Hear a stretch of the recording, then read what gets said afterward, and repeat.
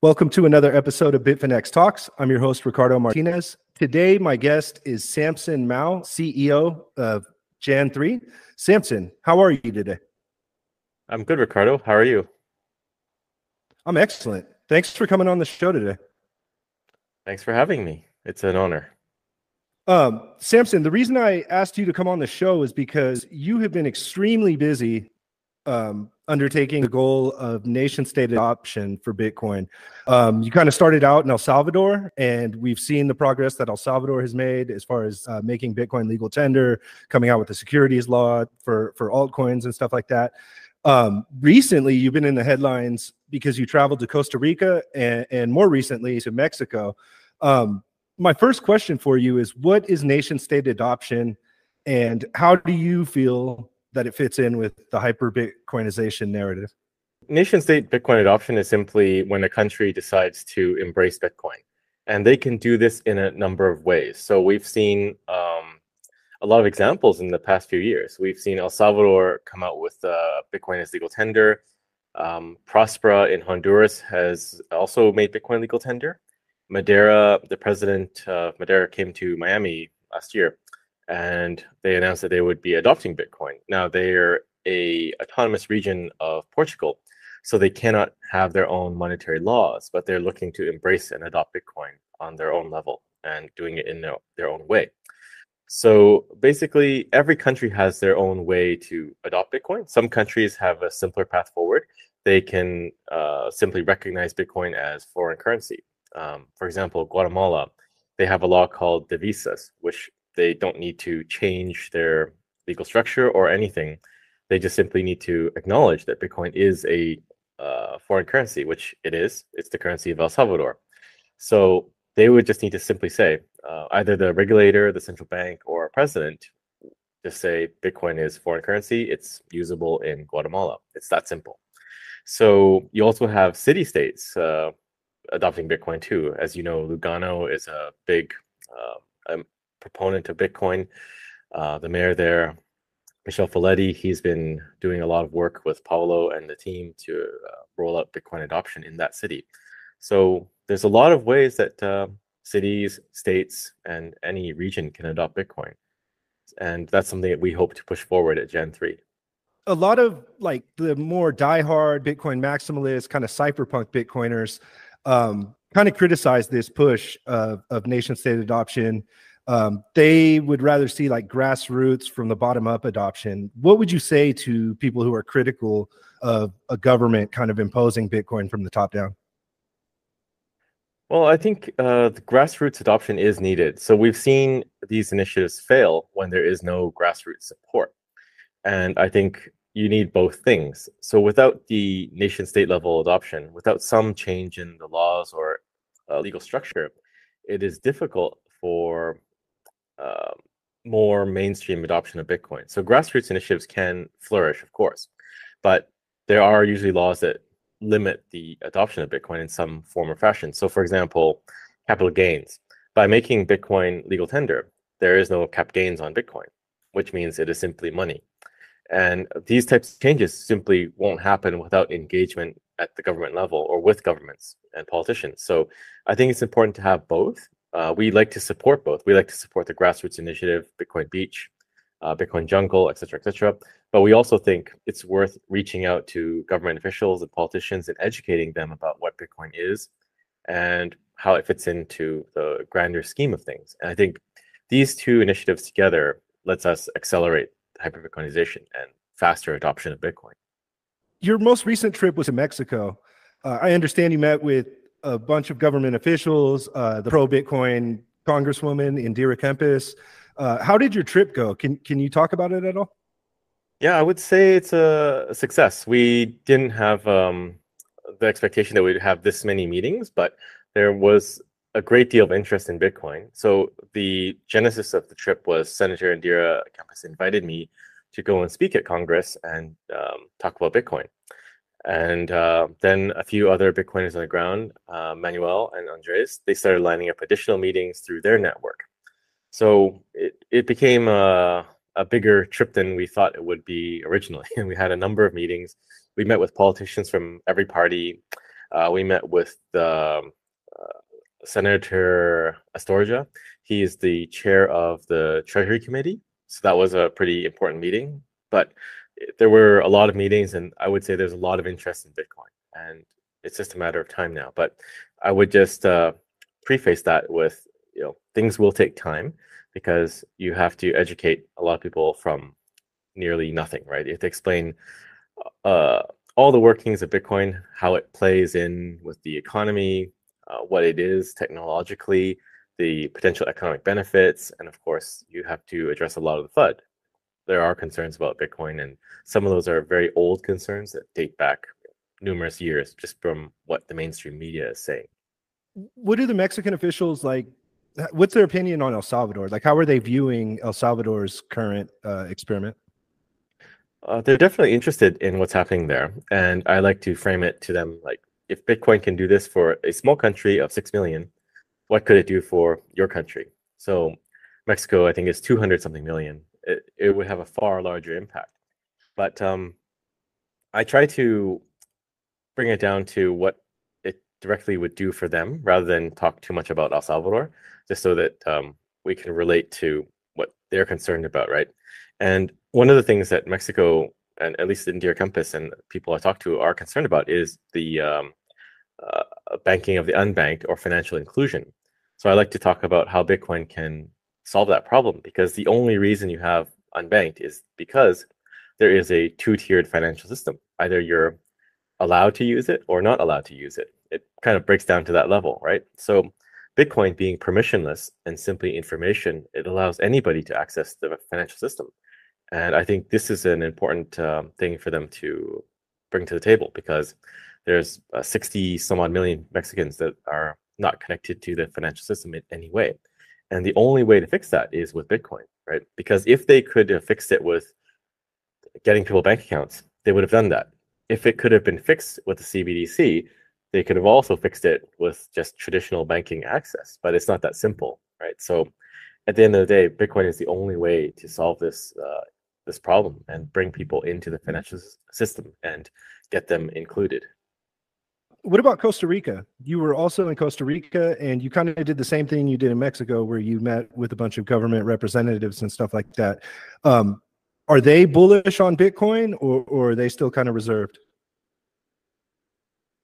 I would still say it's early, and the discussions are still quite basic. We're not, going into the depths of the rabbit hole just yet, but it is encouraging. We met with ISE, their national utility as well, and that was probably one of the more interesting discussions we had, because they're opening up to the idea of mining using their excess energy. And as you know, Costa Rica has a lot of excess hydropower, and they're planning to expand their hydropower production capabilities as well for the next few years. I think they need to double essentially the entire hydropower production grid of Costa Rica in just a few years' time. So we talked to them about expanding on those mining initiatives. They're working with one data center, one mining facility called Data Center Plus, by this gentleman called Eduardo. And this is essentially their pilot project. They had to curtail and shut down hydro plants, but simply that was due to lack of demand for energy during the COVID crisis, or the COVID plan. But this Bitcoin mining basically let this data center, this mining farm, continue to operate. So what they would do is just mine Bitcoin and sell that. And I think ISE caught on to that, and they're starting to understand that there is this massive transformation right now, which is that energy is money. So you don't need to necessarily send that energy somewhere else and transmit it to your neighbor and sell it to your neighbor. You can simply use it, turn it into Bitcoin, and sell the Bitcoin. And I think this is very interesting for them, because they have still additional hydro plants that have been shut down, and they could potentially reopen those. But Bitcoin can help them stabilize their grid too by introducing a base level demand across the board. But I think this is also interesting for the government as well, because if they need to expand their energy production, then Bitcoin mining and these public-private types of ventures could be a way for them to access capital, or even doing something like a Bitcoin bond in this case, it would be a hydro bond. So they could raise a lot of capital using digital securities, like the volcano token in El Salvador. And they could use that to buy Bitcoin and finance the infrastructure build out and mining build out. You mentioned that Costa Rica is very interested in mining because they have a lot of surplus energy and a lot of renewable energy. What about Mexico? Did Mexico, the officials in Mexico, like express interest in making a hospitable climate for the mining industry? I know their digital asset law is kind of restrictive, I guess, in regards to like Bitcoin regulation. What about mining? Well, I don't think they've passed it yet. They did have some digital asset law, but it's tabled for now. That's my understanding. But when we brought it up, it was an interesting point. But again, I just want to put the disclaimer out there that these are early discussions still. But there was definitely a lot of interest in the potential for what this could do for Mexico, because Mexico is also energy rich.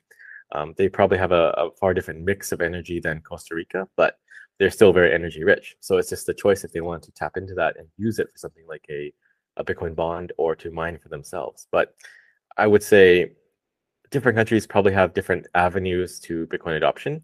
Some countries can do a Bitcoin type law more easily than others. Costa Rica, I think the way there is to start with simply mining because the national utility is already familiar with it and they already have a pilot project.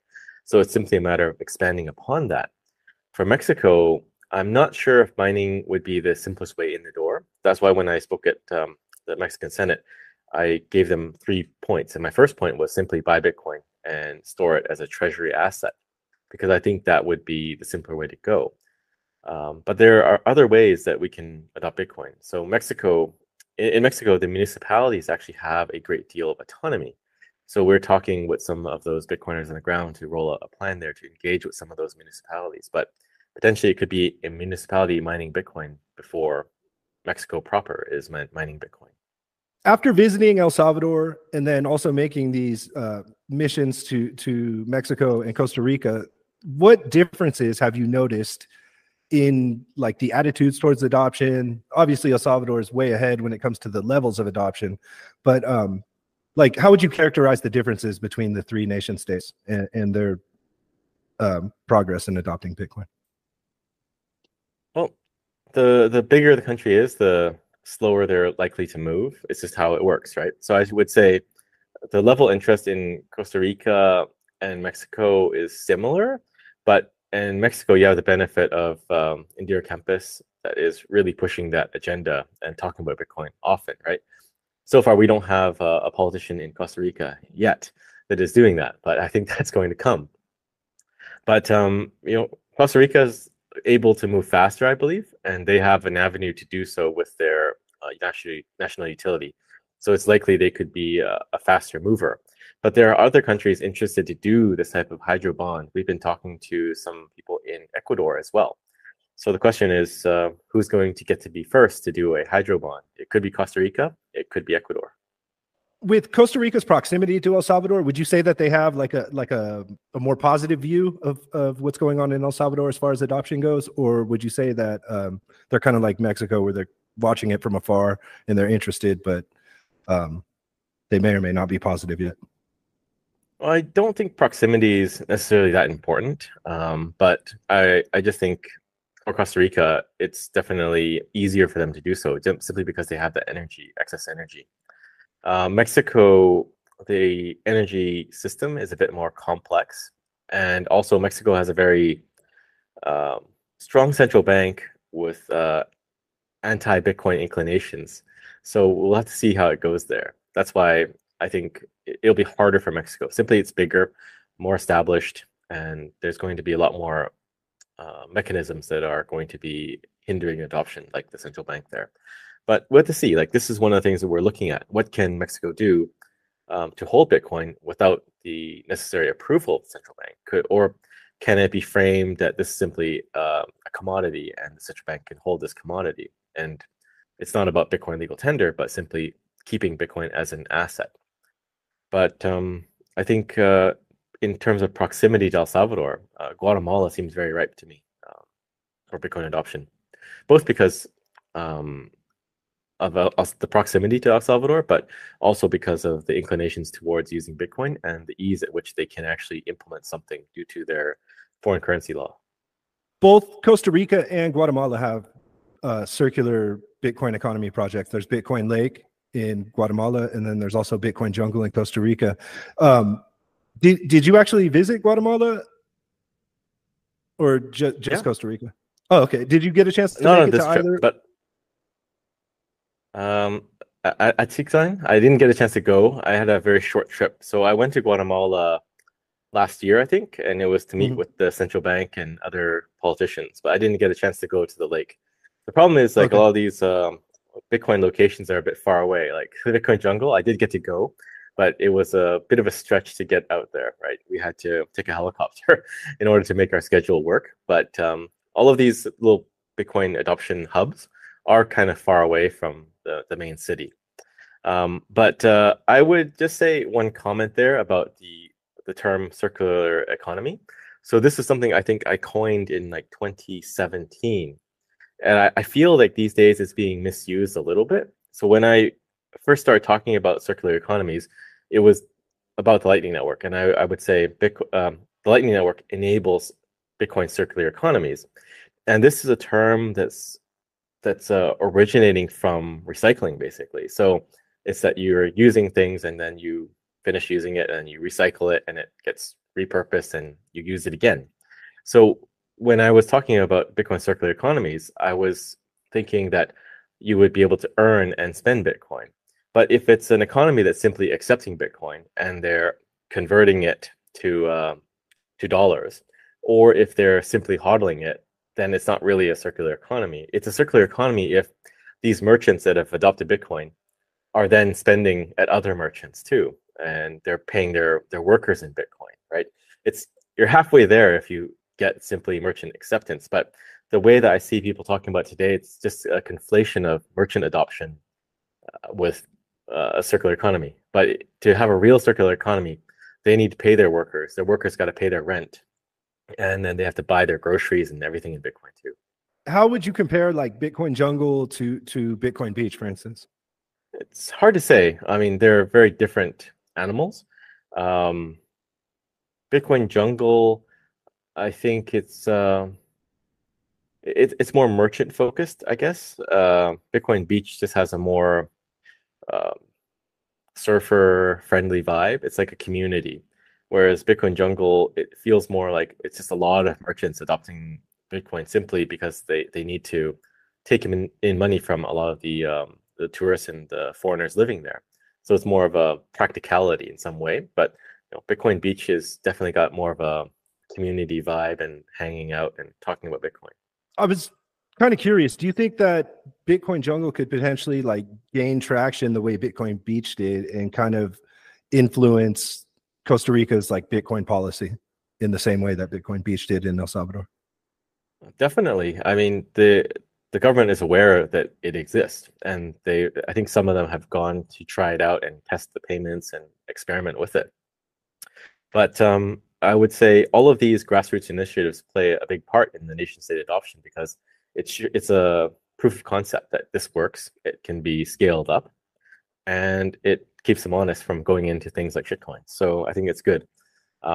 In the Central African Republic, it was purely a top-down approach, and then that failed pretty badly. So there was no on-the-ground community. Some of the Bitcoiners went there, and they found that it was just a top-level thing. Like the government said, Bitcoin legal tender, and then they did the Sango coin, but there was actually no usage on the ground of Bitcoin. So that's kind of why they're able to fail. But these kind of communities sort of allow you to be anchored to Bitcoin, right? They're Bitcoin communities and they're Bitcoin economies. So they kind of keep you honest. Outside of Bitcoin Jungle or Bitcoin Beach, how would you say like in Mexico and Costa Rica, like the level of adoption is? Is there places that you can actually use Bitcoin? Did you have a chance to spend it anywhere? Like how did you see that? Yeah, so I visited the Bitcoin embassy in Mexico, and they've been taking Bitcoin as payment for quite some time. So I bought a drink there. Um, and I would say in Mexico there is not like a branded thing like Bitcoin Beach or Bitcoin Jungle or Bitcoin Lake. but there's a massive amount of people using Bitcoin in Mexico. It's kind of odd. Like, you probably have more people using Bitcoin in Mexico for payments than either other country with those communities, but they just don't have this package brand. And I think that's interesting. It says something about Mexico, and the opportunity for Bitcoin adoption in Mexico.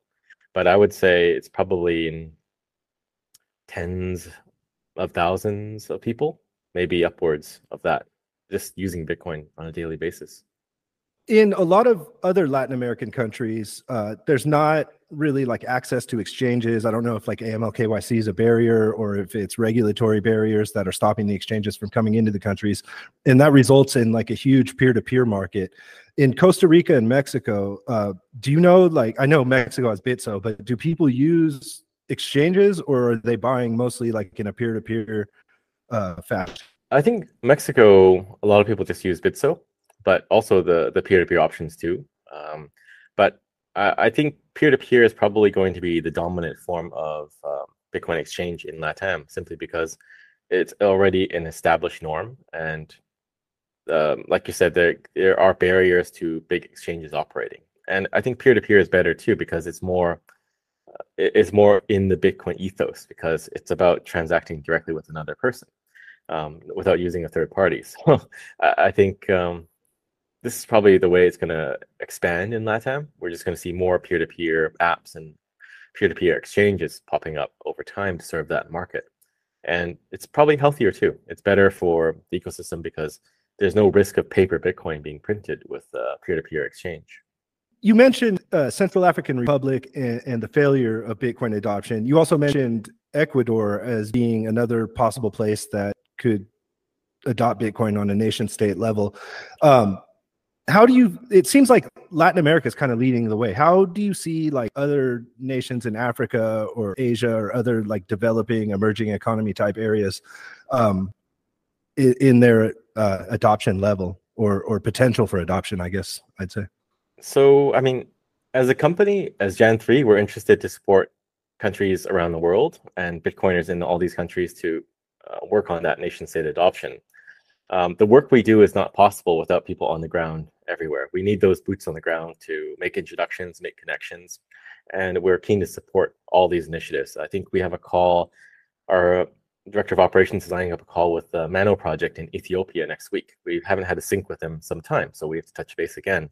But I would say the bulk of our focus right now is simply in LATAM because it's so ripe for adoption. You have the perfect storm of conditions. You have these Bitcoin communities on the ground. You have already countries looking at Bitcoin in terms of policy. Bitcoin is becoming a topic for politicians as they're working towards re-election as part of their platform, and they have to discuss about it. And we're also trying to push that issue too as a key topic. But yeah, LATAM simply has a lot of need. It has all the right conditions. It has a lot of need too. If you look at countries like Venezuela, Argentina, there's a large tract of adoption of Bitcoin and stable coins like Tether too. It's very commonly used as a medium of exchange and a unit of account. So I think there's this perfect storm brewing in LATAM. So I think that ends up drawing us there, and that makes it the bulk of our focus. But we are trying to work with communities around the world, everywhere, to push this nation-state adoption. I know the focus for you guys in nation-state adoption has been more like in the developing world, but recently, Gary Gensler of the SEC went on TV and was getting grilled by Congress about crypto, and it seems like there's like this Operation Choke Point where like the U.S. authorities are kind of trying to cut the on and off ramps to crypto companies in the fiat world. And it seems kind of like Europe is following this kind of regulatory stance to make it more restrictive. Do you see any hope in the West for nation state adoption? Yeah, that's a good question. It does seem a bit futile to work on that, but there are groups in the U.S. actively trying to push for Bitcoin adoption, and there are senators in the U.S. Cynthia Lummis is one of them, that are seemingly voices of reason in this pool of chaos and confusion. But for the most part, it's challenging, and I would say it will be challenging until it's suddenly not challenging. So they're going to not embrace Bitcoin. They're going to try to put forth archaic, backwards thinking regulations, limiting mining or rationing energy to miners or banning self-hosted wallets. They're going to do all these things until one day they suddenly can't, because Bitcoin is information. You can't really stop information. Even in China, where information is tightly locked down, they still have very low rates of adoption of their CBDC.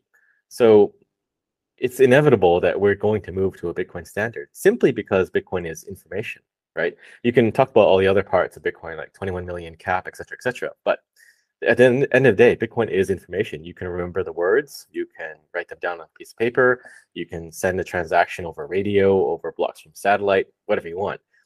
Information is super porous, so it cannot be stopped. And if it cannot be stopped, then people will use it because portability is one of the most important parts of what makes money money. So they'll try to do these things, but ultimately they'll fail. And when it fails, you'll have a violent snap back to Bitcoin adoption. And I think at that time we'll start to pay more attention to Europe and other countries in the West that will be keen to adopt Bitcoin.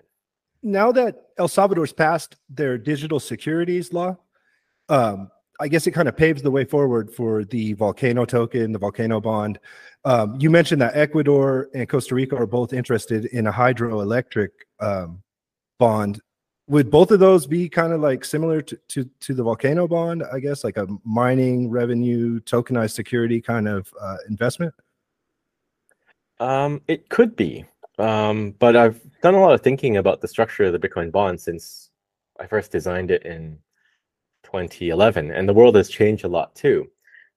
Recently, I've been thinking maybe it doesn't need to be a token, right? You could do a traditional bond vehicle and still do that Bitcoin bond issuance. Of course, the tokenization and digitization of it is going to be a benefit because then you have things like 24 trading, peer-to-peer trading, if it's done on Liquid, and the dividend payouts would be able to be a lot smaller, right? You can pay out in USDT over Liquid network and it would just cost a few cents. And the whole system that Blockstream built around that, Blockstream AMP, would enable that to be done very, very easily. So there are a lot of benefits, but if the digital securities component is a hindrance and it's challenging to get off the ground, I've been thinking you could just do it as a traditional instrument and still accomplish your goals, right? You can still do the coupon payouts through traditional means.